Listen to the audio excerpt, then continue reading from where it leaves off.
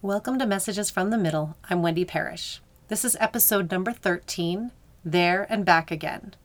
In this episode, I'll share with you my experience spending time in a residential treatment center. So let's get into the episode.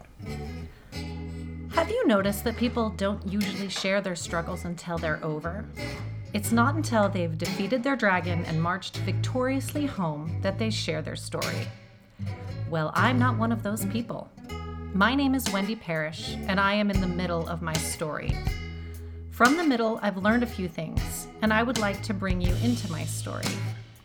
This is the good, the struggle, the light, the dark, and the lessons learned. This is Messages from the Middle.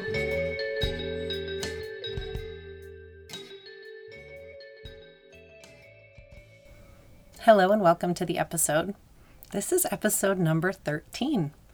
And I've titled this one There and Back Again. And I'll be talking about the time that I spent in a residential treatment center in the summer of last year. Before we get started, I just want to put out a little reminder to leave a rating and review in Apple Podcasts or wherever you listen to podcasts. And really more than anything, just share, spread the news, tell people about the podcast because it's really important to me to get the word out so that we can talk more openly about mental health without there being a stigma around it. And that's one of the reasons why I wanted to address this topic today. By the time this episode goes live, it will be exactly 1 year since I entered the residential treatment center. And I want to talk about my time in treatment, why I went in and what it was like. This is a big one for me. Letting the world know that I had taken such a big step for my mental health was a little bit scary, but really more than anything, it was liberating. I'm so glad to have it out in the open. It's like this huge part of my life has been kept secret and is something that I can't really talk about, but I want to talk about it. You should know I have no issues talking about it, or my mental health, really. If you see me in real life, don't feel like you have to avoid the subject. I'm a pretty open book. And I'll answer questions, and I'm happy to talk about it. I know that there are certain things that I'm going to keep for myself and just for me and my family, but I'm happy to answer questions that most people would be willing to ask. And if it's something I don't want to answer, I'll probably just make something up. Just kidding. I'll just say that's something that I'm not ready to talk about. But in general, I'm pretty much an open book about this subject. There's a few things I'm not open about. I won't be naming the facility. I had a very positive experience there. However, there were some negative moments, and I don't want to disparage the facility in any way. And I'm also not going to name any of the names of the other clients that were there in the treatment center with me.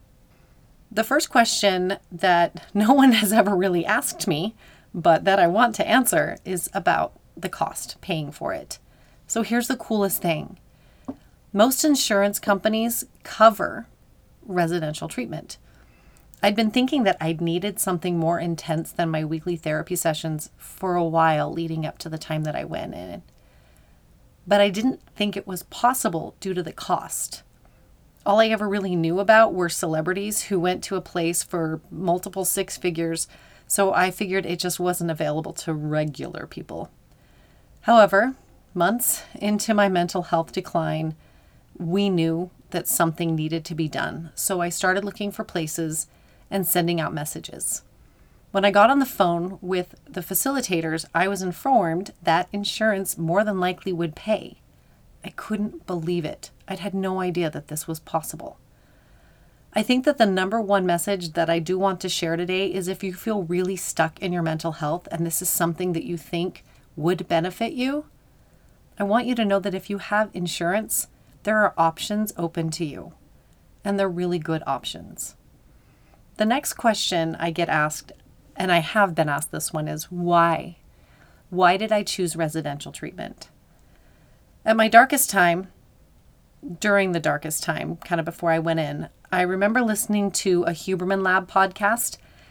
He was interviewing a man, and they were talking about trauma and different treatments for trauma.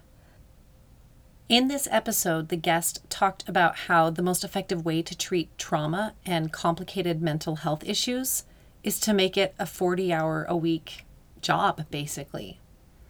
Those weren't exactly his words, but that's what I took from what he'd said. This really stuck out to me.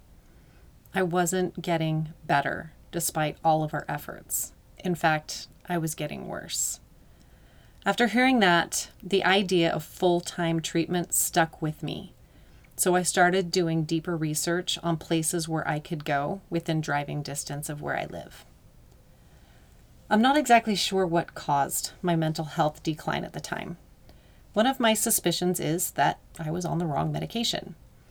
Even more, I had transitioned medications about 6 months earlier, and that transition put me into a really dark place. And the medication that I transitioned onto wasn't the right medication, so I never really fixed my brain, chemically speaking. At this point, I'd been on a few different medications and had received conflicting advice on medication as well. I'd been diagnosed with ADHD and was told by treating the ADHD, the depression and anxiety would get better. Then by another provider, I was told that by taking my SNRI, that would treat the depression and anxiety, and then the ADHD would get better. Neither appeared to be true. In fact, I think my deep depression and high anxiety levels made it so my ADHD was out of control. And I found it was really hard to take my ADHD medication because I had to fast a large portion of the day so the medication would work more effectively. And that part was really hard for me because being hungry creates anxiety in me. I don't know if that's a sciencey thing or just something that I need to work with in my own brain. When we got on the phone with the woman that ran the facility that I ended up going to, she had talked about how they do the genetic testing and that my medication would be managed by a psychiatrist and nurses. And that was a big light bulb moment for me. I was somewhere between believing I was so broken nothing would work and hoping that there was something out there that would help my brain work the way that I needed it to so that I could do the work to heal. Another thing that I'm suspicious led to my mental health decline, and I want to caveat this by saying I do really believe in EMDR, but at that time for me, EMDR was not the right move, and it put me in a pretty dark place. You know that I believe that EMDR has a place in the treatment of PTSD and other issues for mental health, but the timing wasn't good for me.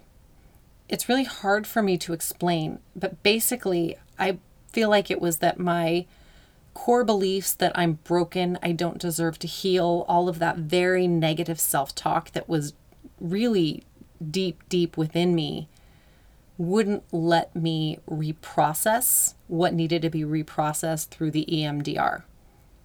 Basically, I didn't believe that I was worthy of healing. And so as she took me through these memories to try to reprocess them, instead of moving through and pattern interrupting and reprocessing, I would stay stuck for the entire day or days. I would come home from a session and go to sleep for the entire day. And honestly, all I remember from those days is just darkness. It was just dark. And again, when we spoke to the facilitator from where I ended up going, we talked to her about my experience with EMDR, and she had explained that I wasn't ready. I needed to build up stronger core beliefs and coping before I could start reprocessing. And that's exactly what we did in treatment. And this started on day 1. The very first thing I did on day 1 is something called vision.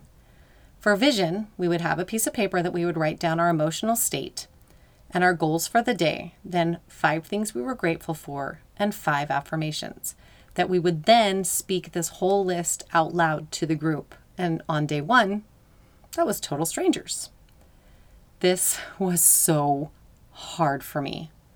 I was able to find things to be grateful for, but the affirmations, no way. I didn't believe there was anything good about me. So how was I supposed to say in front of strangers good things I believed about me? It was pretty much impossible. One of the girls there told me that if I couldn't get there, if I couldn't say I am enough, I could say I believe I'm enough instead of I am, if that helps. And it kind of did. I just put I believe in front of a few things and said it out loud and was ready to move on. My very first assignment on day 1 was then to find 20 affirmations, write them down, and work on them 20 times a day. Read them, write them, have them on the mirror. They were all over. To help out, I was given about 3 pages of affirmations to look at as a template. And I remember as I read through them, I thought, none of these. I can't say any of these and believe them. I knew this was going to be so hard. And it really was. But if you want to create real change, it's going to be hard. The therapist that I met with on the first day gave me this analogy. He talked about how when you have a broken bone, you set the bone, cast it, and let it heal. But if the bone doesn't heal correctly, what they do is re-break the bone, reset the bone, and cast the bone. He explained to me that that's what has happened with me. Everybody there had heard this speech. We had dealt with our challenges and hard things in life in the best way that we could, reset our brain, put it in a cast, but it wasn't correct. So now we needed to break our brain and reset. He'd say it a lot. He'd say, you've got to break your brain. You got to break your brain. So when you're breaking your brain, it's going to hurt. Just like re-breaking a bone to reset it hurts. There'll be a breakdown. It wasn't going to be easy. And I believed him. At least I thought that I did. But I was also pretty convinced that if I just showed up every morning early, took notes, read the books, did the homework, I would be a star student and get out of there in record time, all healed and ready to go. This was not the case. My star student mentality was actually the thing that held up my progress.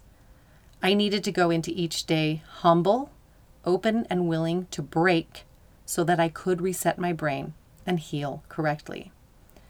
I wanted to get better and get home fast, so I would skip steps. For example, with those affirmations, I skipped the I believe step other than the first day. I thought, I'm just going to say I am, and it will do the job. After my week 3 breakdown that I talked about in the last episode, I really was broken. I was humbled. I realized I needed to tear everything down and start to rebuild from the very bottom, if that makes sense. All of my affirmations changed that day. I started saying, I want to believe I am lovable. I want to believe I am enough. All my affirmations changed to I want to believe, and they stayed that way until the week before I went home. There's a term in Buddhism called the beginner's mind. This is a mind fresh and awake to the many possibilities available. This is different from the mind we often bring to habitual activities or habitual ways of thinking or responding. The beginner's mind is an open mind. Think about when you start something brand new and you walk in and go, I don't even know what to expect. And so you just absorb every word that they say. That's what we need to do to approach healing mental health.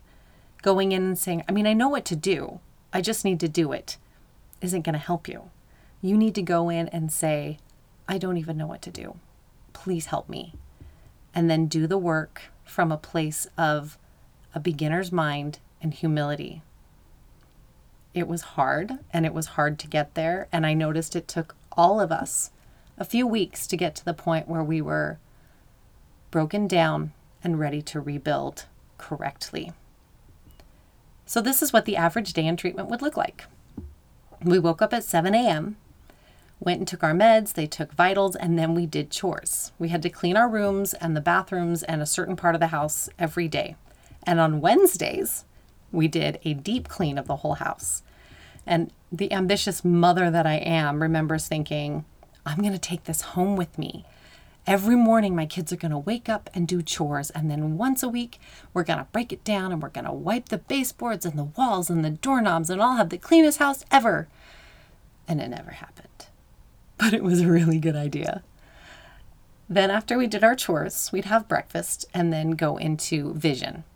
So that's where we wrote everything down on the papers, and then we'd go around in the group and everybody would read it out loud to each other. Then we'd pile into the van and go to the gym. I was so excited when I found out that we got to go to the gym every day. Movement has always been really important to me and a really important part of my mental health. Then after the gym, it was shower real quick and go to group. Group went until lunch. Then we had an hour break. Then we went back into group until about 5 o'clock, just before dinner. On weekdays, we even had a group after dinner, just about an hour long with a different therapist. And then after dinner and that group, we had a few hours. Usually in that time, we would do homework, assignments like writing or autobiography. I had to write a letter to my younger self, and I was also given some artsy assignments where I had to do 2 different drawings, one of my ideal and one of my reality. And that was actually super fun. And a little secret, I actually have the painting of my reality framed and in my house in my entryway. We also got to have a 20-minute phone call to home, and these 20-minute phone calls to home were monitored. It's probably the only thing that really felt like prison, but I understand it. For a lot of people, speaking to home interrupted their healing, and so it was better to just have 20 minutes to connect, check in, and move on. These 20-minute calls to home were made on their landline because we weren't allowed our phones. This was actually pretty great. It was nice to disconnect, but there were a few drawbacks. Like, we had to go back to using a dictionary to look up how to spell words and to learn definitions. And the biggest one for me was that I didn't have my own music or my precious Audible account. That was really rough. Not having my music was made even worse because the music that was played in the van as we traveled back and forth and in the gym was, I'll say, not my kind of music. Lucky for me, I had an MP3 player that had 2 albums on it. The Killers' Hot Fuss and The Hives' Black and White album. And I still love those 2 albums. Even after 2 months of only having them to listen to, I did a lot of running at the gym, and they were great albums to get me running. Without my Audible account, and with a lot of free time, I read so many books. Sure, I read books like The 4 Agreements and Loving What Is and Living Untethered, but I also read a lot of Regency-era historical romances. I think I probably read around 15 books during that time. And they made me so happy. There are certain authors that have my heart because they were there for me during this very interesting time in my life. We only had individual therapy once a week, which was a huge surprise to me. I thought we would be in one-on-one therapy every single day. Instead, it was group therapy every single day. The reason for group therapy is because studies have shown that recovery happens better in a group therapy environment. This was news to me, but I have to say I agree. I found myself learning and growing more than ever as I was placed in vulnerable situations with the group. Then listening to people sharing their insights, their struggles, their breakthroughs, and their growth, it was so valuable. With the variety of personalities and experiences, we were all able to give feedback and support each other and love each other and watch each other grow. It was pretty incredible to watch other people in the group learn and change and go from A to Z. In group therapy, the group can act as a support network and a sounding board. Other members of the group often help you come up with specific ideas for improving difficult situations or life challenges. We were all in different stages of our healing, and so we were all able to offer different advice, different suggestions, and different ways of advising and helping each other. A good example for me is there were 2, I called them kids, 19 and 20 years old was how old they were. Pretty much the age of my kids. And I was able to give them insight on what their parents were saying and what they were feeling. Things that they weren't talking to their parents about or asking their parents about because it was uncomfortable or their parents didn't know what to say. And on the flip side of that, they were able to give me really great and helpful insight on me as a mom to my children and how I could be there for them and how my mental health and the struggles I was going through would help them. It was a really valuable relationship for me. The other thing about the group is they can hold you accountable along the way through your treatment. The facilitator would often say, Wendy said she was going to do this. Can you guys all make sure that she gets that done tonight? One of my assignments was to watch the movie Inside Out. And so everyone in the group made sure that we had a movie night and sat down and watched Inside Out. Regularly talking and listening to other people also helps you put your own problems in perspective. Many people experience mental health difficulties, but few speak openly about them to people they don't know very well. Oftentimes you may feel like you're the only one struggling, but you're not. It can be a relief to hear others discuss what they're going through and realize that you're not alone. And diversity is another really important benefit of group therapy. People have different personalities and backgrounds, and they look at situations in different ways. By seeing how other people tackle problems and make positive changes, you can discover a whole range of strategies for facing your own concerns. This was huge for me. Not one person in the group had the same background, experiences, and struggles. We really couldn't have been a more different group of people. We learned from our differences and were able to bond over the things we shared, which in this case was mental health. It's hard to describe how great it is to know that you can open up about your mental health struggles and everyone in the room has an understanding and compassion for what you're going through. And group therapy was intense. I had no idea how intense it would be and how deep the therapist dug into our lives. Every day, it felt like we were being asked the impossible, and yet somehow we all dove in, answered, and showed our vulnerability. Here's an example of things that we did in group. One day, we hiked to the top of the mountain. Keep in mind, this was July, and it was hot. Then we were invited to stand on the edge of the hillside and scream at the top of our lungs to represent retaking our voice that had been taken away from us through our mental illness from other people, all different experiences. We did cold water immersion therapy, which wasn't as cold as it should have been, being July. There was another group that made a huge impact on all of us. And it's really difficult to describe, but I'm going to try. We were told to visualize that we were all on a cruise boat, and the cruise boat was sinking. And there was one lifeboat, and we could choose 3 people to go on the lifeboat. The rest of us were not going to make it. So we were all told to give our reasons why we should be put on the lifeboat, and then we all voted on who to put onto the lifeboat. You might find it interesting that the 3 youngest people were put on the lifeboat. All the parents in the room could not allow a child to not go home to their mom and dad. It was really surprising to see that that's how all of it went down. Then those of us that were not chosen to be on the lifeboat were told to write a letter and give it to the girls that were going to be on the lifeboat. Write a letter to our families back at home. There were a lot of tears and a lot of emotion, especially as we each were asked to read the letter that we had written to our families back at home. This one was especially effective because it caused a lot of people in the group to examine what life would be like to say goodbye to our loved ones forever. For one girl in particular, it kicked in her survival instincts. She came up with all the reasons the rest of us were going to survive this shipwreck. She made a plan, and she said, this is what we're going to do because we're all making it back.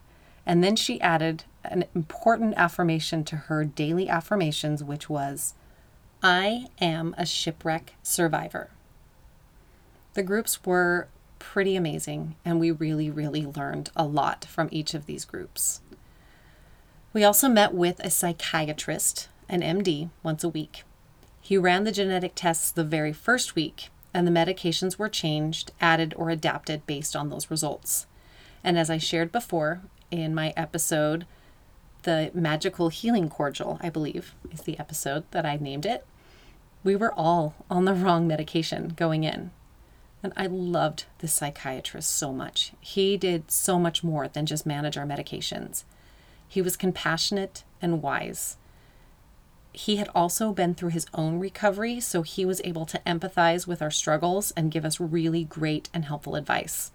And he also wore really colorful, pretty awesome fits every time he came in.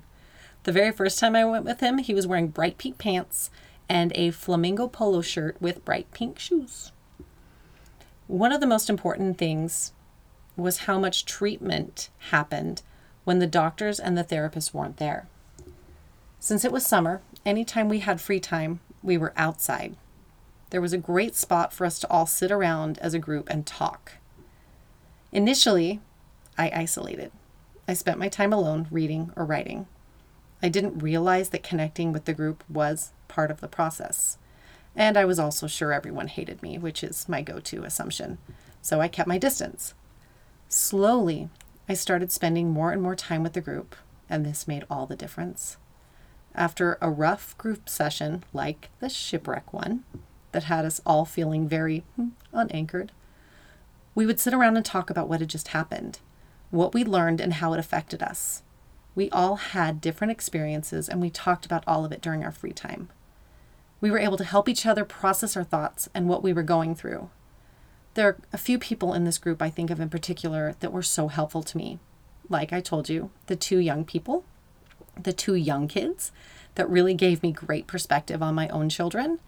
And it was just so comforting to be around those kids because they reminded me of my kids.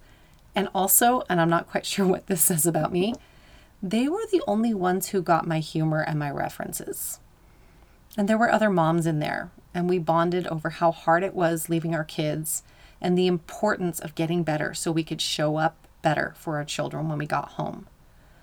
Talking with the group in our free time, laughing and forming connections was a huge part of the process and incredibly helpful. I want to say that I am very grateful to the people and the staff. Everyone was so caring, compassionate, and kind, and we did have fun. Every weekend, the staff would plan a different excursion for us, a different place for us to go. We would go hiking, we would find a lake, and we'd go paddleboarding. We found some really fun things to do during our off time. And I was there over my birthday, and they did a really great job at making me feel loved and included on my birthday. I know residential treatment is not for everyone, but I also don't believe that it should just be a last resort, and I don't believe that it should be something that's hidden or looked at as shameful. In fact, I believe it would be so amazing if everyone was able to take a break and focus on their mental health for a month. That's a gift I think that we could all use. Thank you so much for giving me your time today. I'm so grateful for you for listening, and I want you to know that you matter and you are loved, no matter who you are or where you are in your story. Thank you so much, and we'll see you next week. Thank you so much for joining me in the middle of my story. My theme music is White Linen by Asher Child. He's my kid.